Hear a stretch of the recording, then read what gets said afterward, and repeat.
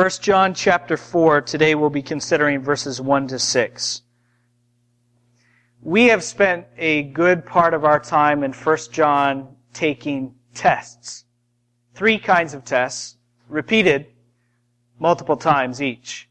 Does anybody remember what those tests are? And while you're thinking about it, you see what I'm doing here? This is a test on the tests.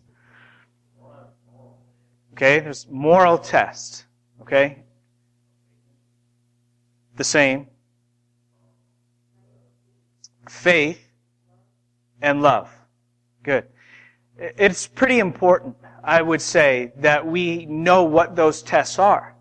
Because the Bible is always calling upon us, exhorting us to take those tests. It says very clearly, examine yourself to see whether you are in the faith. And that's a present tense imperative upon us. That's a command for all of the people of God. It doesn't say, once you reach a certain level of spiritual maturity, you don't have to examine yourself anymore. It doesn't say, well, everybody needs to take this test except for so-and-so because we all know that he has finally arrived. No, we all need to, on a regular basis, be testing and examining ourselves for those 3 things. And that's why I encourage you to memorize what they are, so that you can, throughout your life, examine your heart and your life by the Word of God to see that you meet the standard of the Scriptures. And so we have those 3 tests. Number 1 is the doctrinal test, examining our faith in God's Son. The second test is the moral test, examining our obedience of God's commandments. And the third test is the relational test, examining our love for God's people. And if we take the test and find evidence for each of those 3 things, faith, obedience, and love, we have evidence that we truly are of God. But if we take those tests and the search comes up empty, that's evidence that we don't belong to God, that we're not of Him. And I really appreciate how John makes such a potentially hazardous, confusing issue so black and white simple for us. And that's something to be thankful for. And so I think we need to take advantage of that by step 1, just remembering what the tests are. So, faith, obedience, and love. Something I didn't mention last week, which is pretty important, but I didn't because of time. When do I ever pay attention to time, right? You just don't know. So sometimes I do. Well, in verse 23, the thing I didn't mention last week is that all 3 tests converge in that one verse. Look back to it. Chapter 3, verse 23. It said, "And this is His commandment, that we believe in the name of His Son, Jesus Christ," there's the faith test, "and love one another," there is the love test, "just as He commanded us," there is the obedience test. And according to, let's back up more, according to the end of verse 22, that is what pleases God. These 3 things, present and working in our lives, please God. And one thing that we paid very close attention to last week is that these 3 things are Christ-centered. If you want to live a life pleasing to God, and I hope that it is your agenda in life to live pleasing to God, because that's the whole reason for your existence. That's why you are on this planet, to please God. These 3 things are profoundly Christ-centered. If you want to please God, you must honor His Son. There is no other life that pleases God the Father but the life that is centered on His Son, the Lord Jesus Christ. So all of this believing, all of this obeying, and all of this loving are centered on Jesus. Because, again, if you look at verse 23, it's believing in the name of His Son And the command that we must obey is from Jesus. He is the one who said, love one another as I have loved you. In light of the Christ-centeredness of the Father, you can count on the fact that not any faith will do. Not just any faith in any Jesus will do. It must be a right faith in the right Jesus that pleases the Father. It must be a true confession of faith in the true Jesus as He is revealed in His apostles' writings contained in the New Testament. A true confession of faith in the true Jesus that is revealed to us by His apostles. It must be a right faith. You know, it's possible to be a theological nitpicker, to be all about theologically splitting hairs. But I don't think you can do that when you're talking about God's Son, our Lord Jesus Christ, about who He is and what He has done, about His person, His nature, and His work. We must be right. I want you to understand. The Lord has, this is not what I want you to understand, I'll explain that in a moment, but just recently, God has powerfully impacted upon my heart His commitment to His Son in such a way that it is blowing up, enlarging my vision of what the Trinity means. The Father's commitment to the Son and the Son's to the Father. And for some reason that I can't explain to you, this, though I've known this, the impact of it is really deepening into my heart. And I don't know that I can convey it.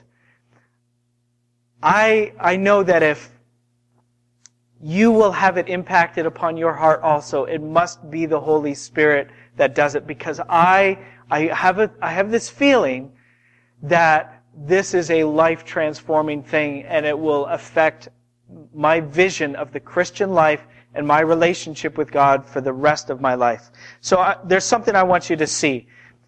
Give you a sampling of what God has been pressing home upon me. I want you to understand the Father's love for the Son. The one gospel that talks about the Father's love for the Son more than any other gospel is the Gospel of John. Probably not surprising to you. And the way that very often this is framed in the Gospel of John is that Jesus is constantly talking about what the Father has given to Him. How does the Father love me?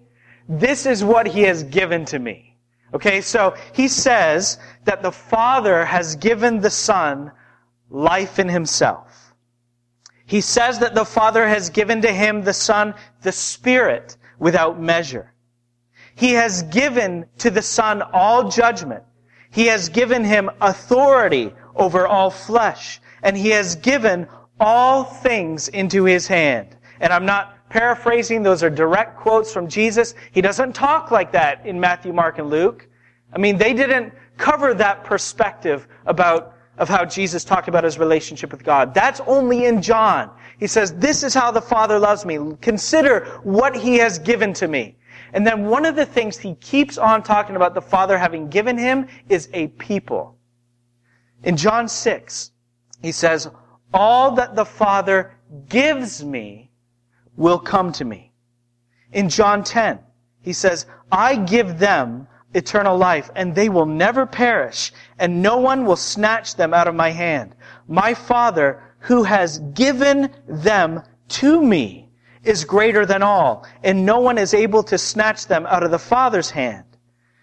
And then in chapter 17, He talks about this gift of a people from the Father why am I holding up 3? He talks about it 6 times in His prayer to the Father. I'll give you a couple of examples. Verse 6, he says, I have manifested your name to the people whom you gave me out of the world. Whom you gave me out of the world. Yours they were, and you gave them to me, and they have kept your word. Verse 9, John 17, I am praying for them. I am not praying for the world, but for those whom you have given me, for they are yours. So the Father loves the Son with a passionate love. It is a divine love. And so He has given all things into His hand. He has given Him life in Himself. He has given Him authority over all flesh. He has given Him the Spirit without measure. And He has given to Him a people. And all of this is evidence of the Father's love for His Son. And all of that leads me to this. For God so loved the world that He gave His only Son, that whoever believes in Him should not perish, but have eternal life. The Father loves the Son and therefore gives Him all of these things, one after another. Incredible gifts divine for all of eternity. And the Father so loves the world that He gave to us His only Son. Tell me that that is not the most remarkable, astonishing thing that you have ever heard in your life. John 3:16.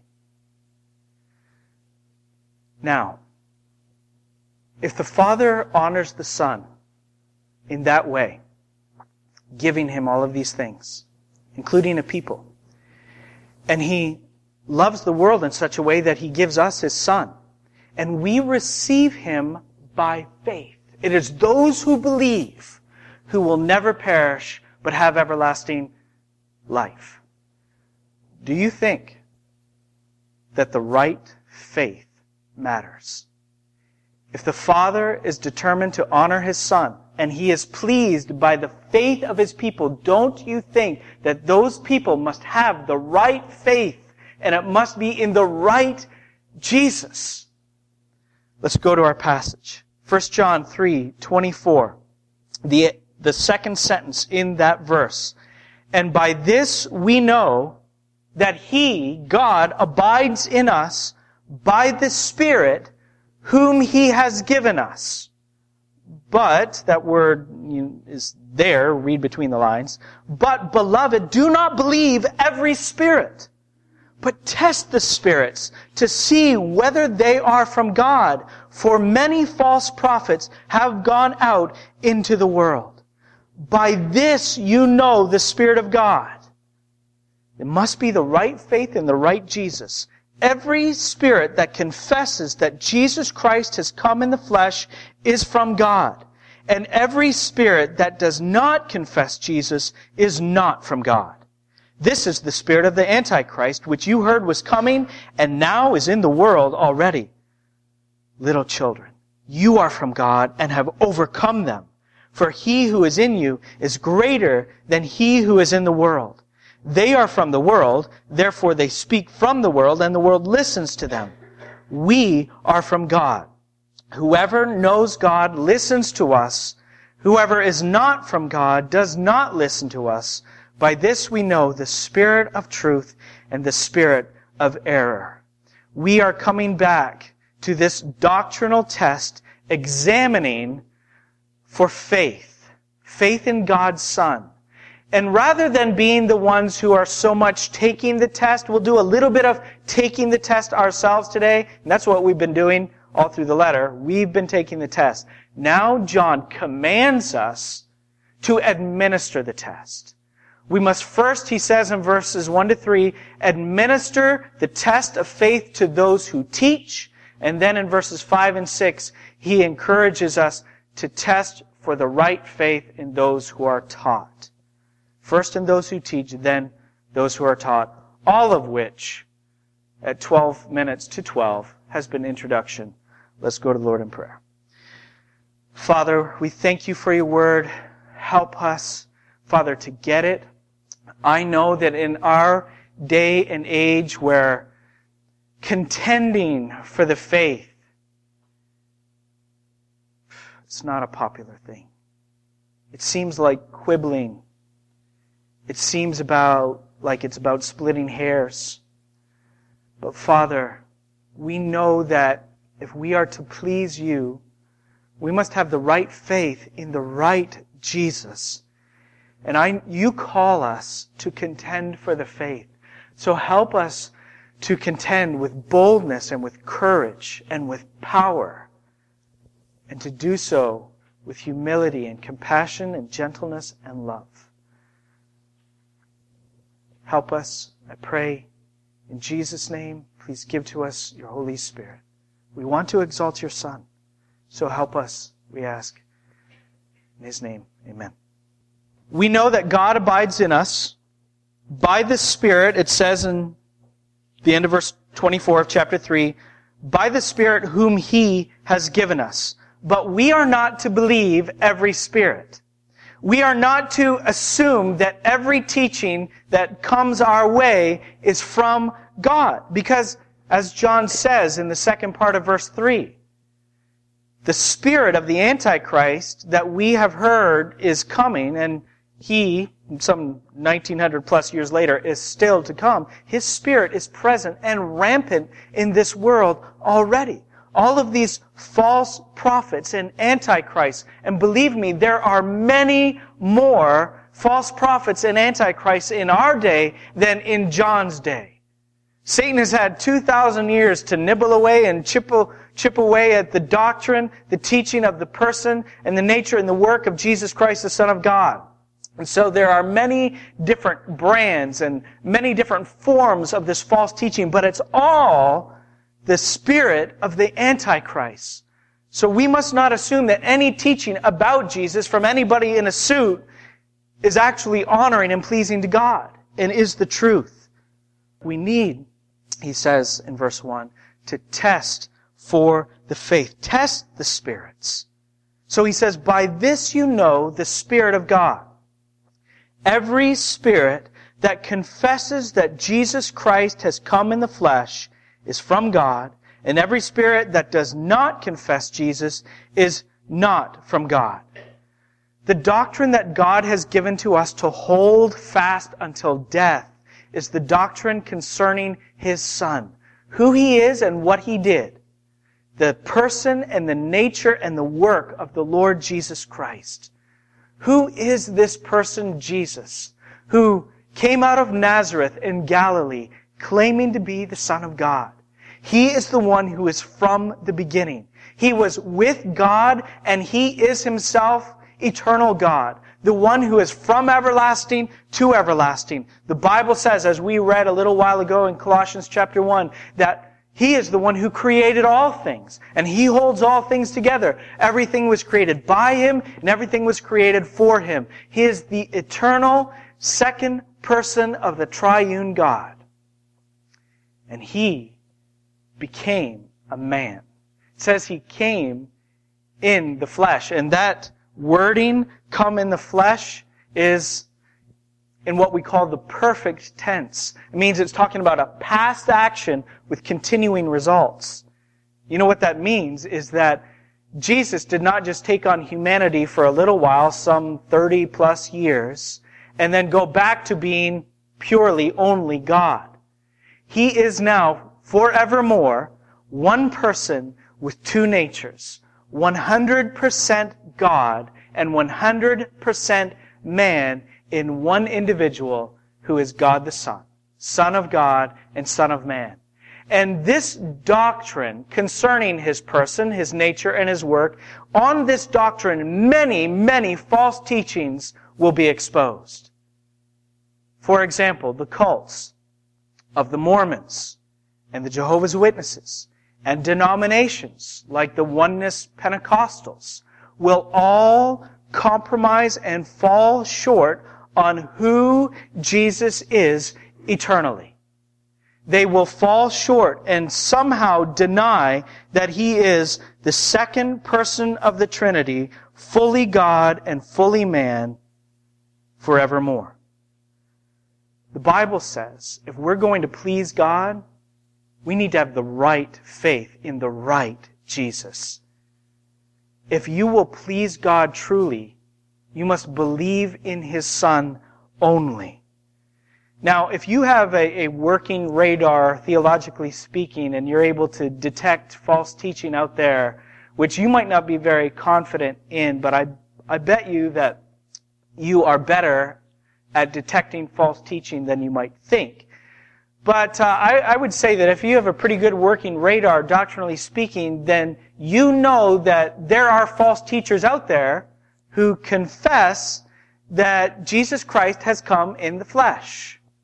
And that's true. Certainly there are. So we need to unpack this statement a little bit more. What does it mean to confess that Jesus Christ has come in the flesh? Because, even the demons in Jesus' day basically confessed that He had come in the flesh. There were a few occasions where He encountered demons face to face, and they said, "We know who you are, the Holy One of God." And He would basically tell them to shut up. But did that confession mean that they had suddenly been transferred into His kingdom and they were giving allegiance to His Son, to the Son? Obviously not. So confessing means to more than acknowledge Him. Confessing Him means to trust Him. And I will add to that, not only to trust that He came, but to trust in the why of His coming. That He came and why He came in the flesh. Why did Jesus come? Jesus came to die. He came to die so that through His death we might be saved to God. Right? We know that. We believe that with full conviction in all of our hearts. But many false prophets in the world who will confess that Jesus Christ has come in the flesh will have the salvation part and what we are saved to all wrong. They are basically preaching, not in so many words, but read between the lines because it's quite plain. They believe, they are teaching that Jesus Christ came to save us to the world. To the world. What does John condemn? What kind of love does he condemn in chapter 2? He says, "Do not love the world or the things in the world. If anyone loves the world, the love of the Father is not in him." And so what are the things that are in the world? He said, the desires of the flesh and the desires of the eyes and the pride of life. Let's be plain. Who are we talking about? We're talking about the prosperity preachers. We're talking about TBN. Prosperity preachers are antichrists. They are false prophets. They do not belong to God. Because their message, while they say that Jesus Christ came in the flesh, they have why He came in the flesh all wrong. They basically say, as they promise health and wealth and the American dream fulfilled and personal advancement and self-fulfillment and all of that stuff, they're basically saying that God came in the flesh to save us to the world. In 1 John 2, John urged us to love our brothers, and that is evidence that we belong to the light.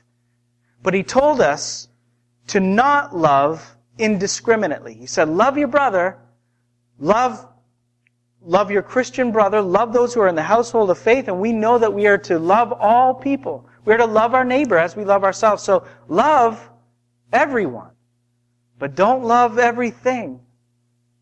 Love anyone, but don't love anything. We are not to love the things of the world.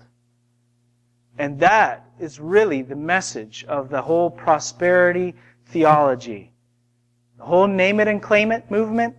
I read one author this past week who called it blab it and grab it.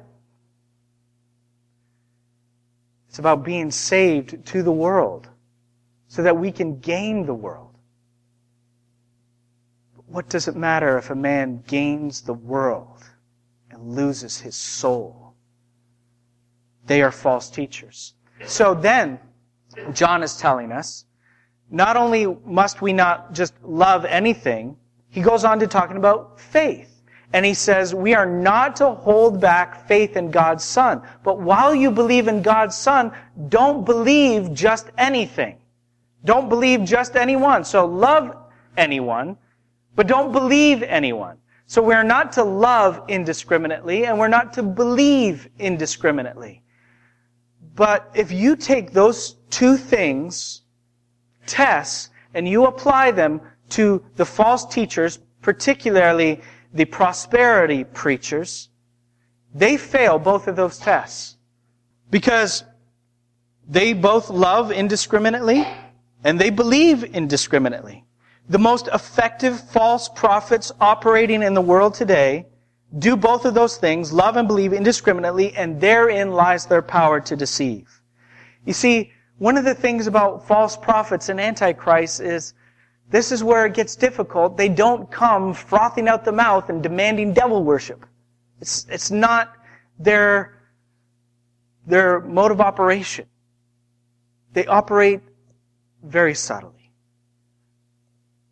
They love indiscriminately. They profess love for God, but they love the world, and they love the things of the world. And they believe indiscriminately. They are tolerant in the spirit of the age. And so they work their message to fit whatever crowd they're up against. If they're before a conservative crowd, a crowd that's conservative of faith, they will hold doctrine with a closed hand, and they will say, these are the precious truths, and they'll talk about error even. But if they're before a liberal crowd liberal of faith, they'll hold truth with an open hand. And they'll compromise their message. They'll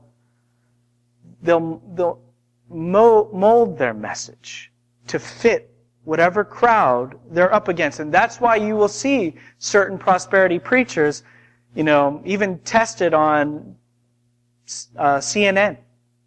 And we've seen it before with when Larry King was doing his program for so many years. He would bring in prosperity preachers, and he would ask them about certain controversies in society. He will bring up big religious questions like, does everybody get saved, or are there certain people, if they don't believe in Jesus, will they go to hell? And they will compromise the message. Always. Before one crowd, they'll try to walk straight. Before the other crowd, broad is the way that leads to Jesus.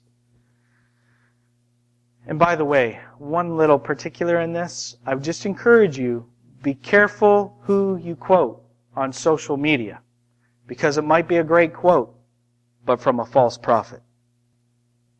In verse 4, we have this encouragement.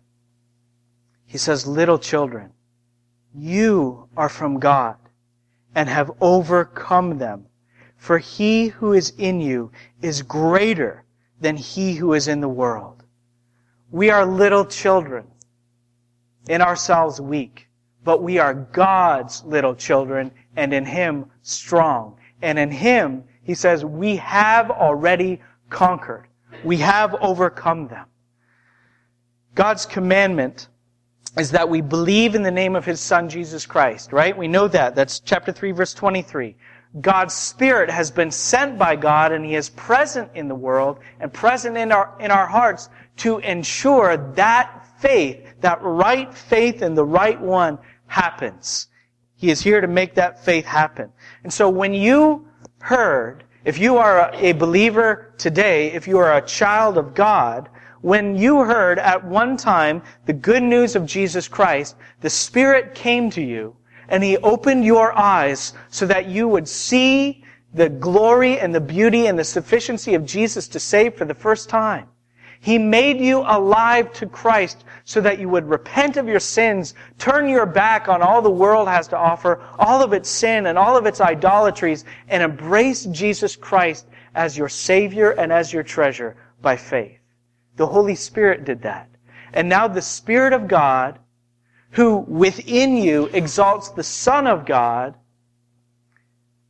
has for you overcome all the liars and all their lies about Jesus. In Him, by the one who dwells in you forever, the false teachers, the false prophets, and the Antichrist have been overcome. And I'll tell you why this is such good news. Because it's pretty intimidating these days. All the heretics out there. All the blasphemy that is conveyed as truth. It can be pretty intimidating. You need to know what you believe and why you believe it. And you might think, it's not too often that I encounter a false prophet, or it's not every day that I come across some heresy in a personal way. So I think I've got by pretty good to this point, and I think I'll be pretty good until the end. But what if somebody came in here saying that Jesus had a sin nature? How would you refute it? It's not so far-fetched, is it?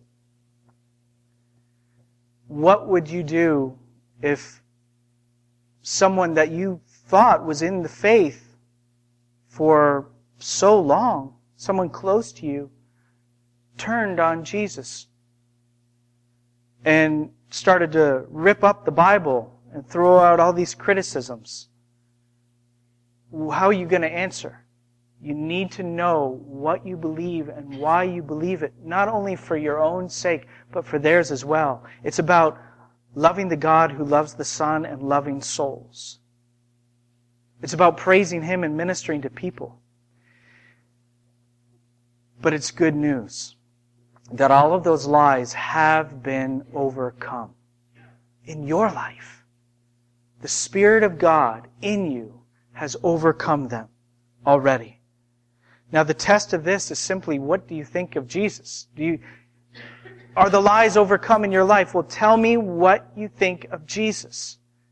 Do you have any other faith greater than Him, or any other faith beside Him? Do you have another hope beside Jesus? Is there something besides who He is and what He has done that you're leaning upon for salvation? Do you have another love greater than Jesus? Tell me what you think of Jesus. We all need to answer that question.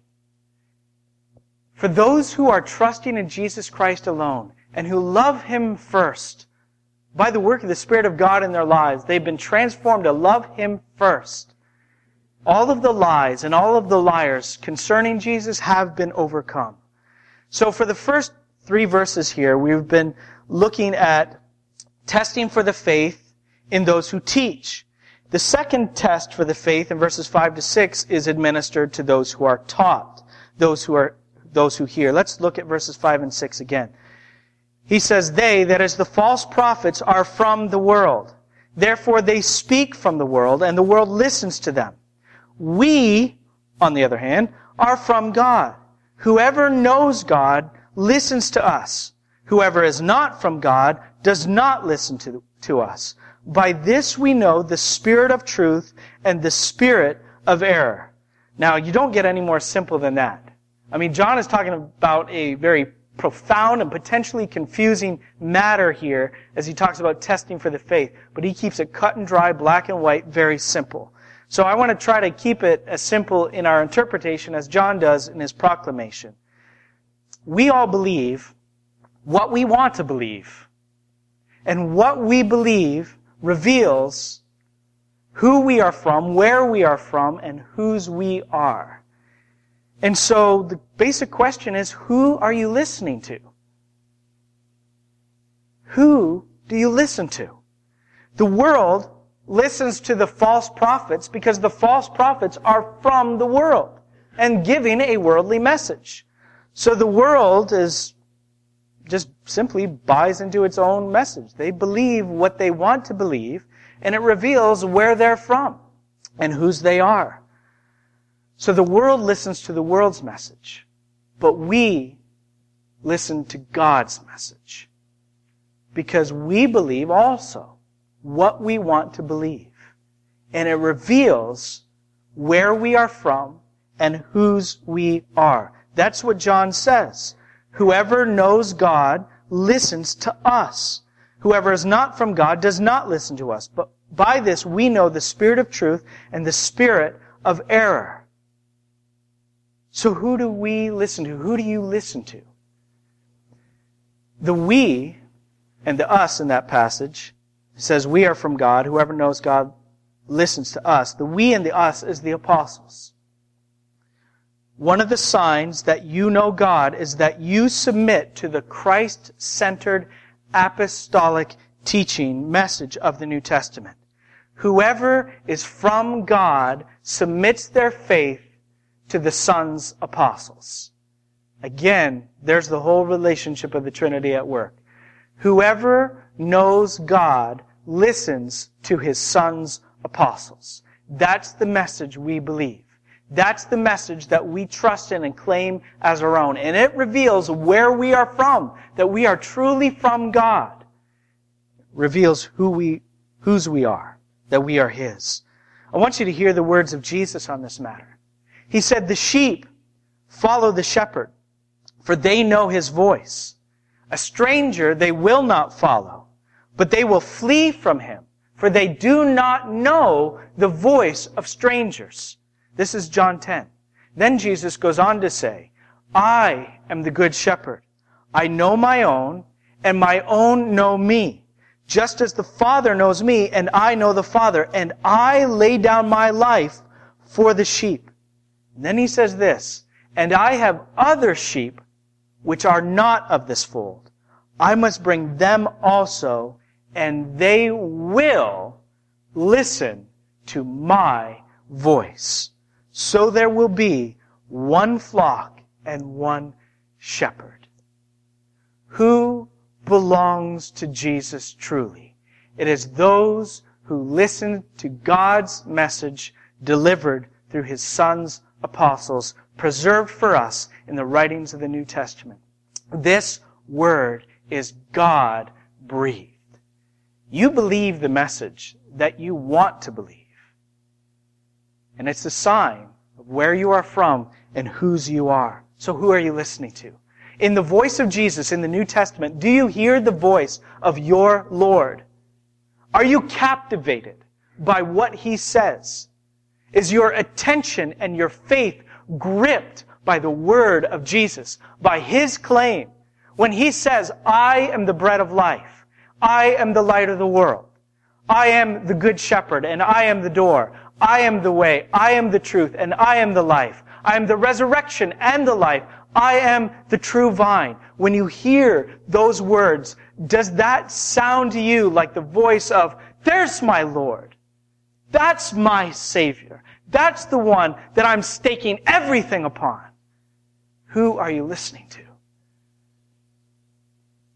Don't be surprised by the skepticism and the constant barrage of criticism from the world. 2,000 years on from the time this was written, don't you think that Satan would be really good at his craft now? That he would have the time to perfect all of his deceits and his schemes and his traps, the message that the world is constantly pulsing with, putting out? Of course, don't be surprised by the criticisms. But ask yourself, always, who am I listening to? Where am I hearing the voice of my salvation? And please, church family, don't be captive to the spirit of this age. The spirit of this age is tolerance. But it's a new kind of tolerance. It used to be we could agree to disagree. I can say that this is the truth, and what you believe is not the truth. And we could get along, because you were saying the same thing. But that's not it anymore. That's gone. The spirit of this age is that we just agree, period. And we affirm. And we say, my truth is my truth. What you've got is your truth. and mine isn't any better than yours. That's the spirit of this age. And when we are captive to it, when we swallow it, we are swallowing Satan's poison. We're swallowing his bait. And if we go with that, it doesn't save anybody. How could the one God say that his Son is the only way in one word, and say that there is another option, another path, many of them, in fact, that are just as legitimate? It's not the truth.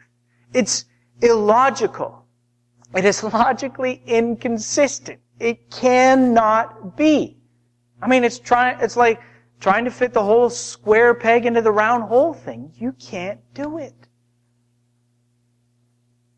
So for the love of the Father, to please the Father who loves the Son, let us honor the Son with the right faith, testing for the faith, and contending for the faith in love, for His glory and for the good of those who need to hear this message. Let me tell you a quick story. This comes from Clint Archer. Selva Silver Fox Carmichael is Britain's most notorious serial fraudster. In his last scam, last as in not just the latest, but this was his last, he approached two former reality TV contestants and he offered them a role in a new series. They signed on and permitted a TV crew to follow them around for 18 hours a day, filming, and these are his words, and I like them. He says, filming the type of banal, unscripted, melodramatic routine that attracts viewers like gawkers to a car wreck. Carmichael then used that footage to bait investors, who fronted the cash for the production of the show. Later, he would put on his saddest face when informing the actors that the network went back in the deal and there was no money to pay them. As per the contract, it had to be returned to the investors. His next stop, of course, was an investor meeting where he apologized for not being able to return their money due to contractual obligations to pay the actors. After everyone fussed and fumed, he slunk out with the entire investment in his bank account. But the would-be actress sued, and her lawyer, Amir Salim, recognized Carmichael's work to be telltale traces of a scam artist. Salim successfully sued Carmichael for the amount owed plus damages, and in the process, tore off his mask, exposing him as the Silver Fox. Carmichael was arrested on criminal charges. But here's the rub. Carmichael, too, recognized in Salim's methods traces of the craft.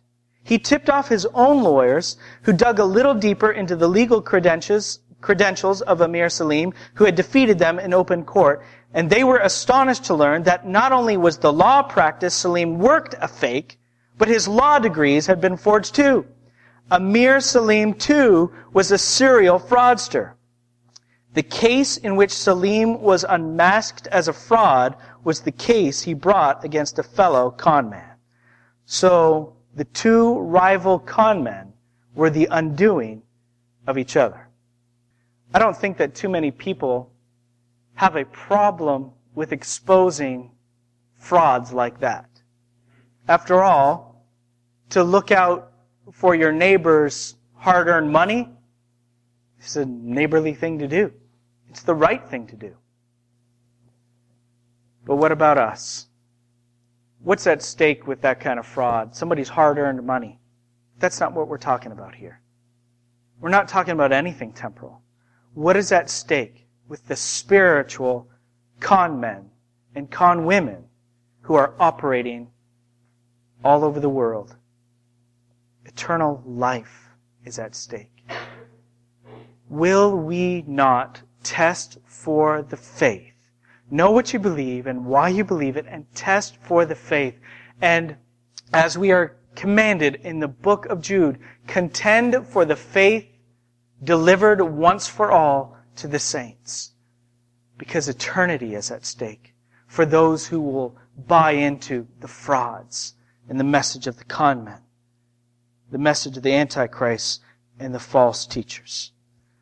For the love of God, who loves the Son, And for the love of souls, we need to test for the faith and contend for it. Let's pray.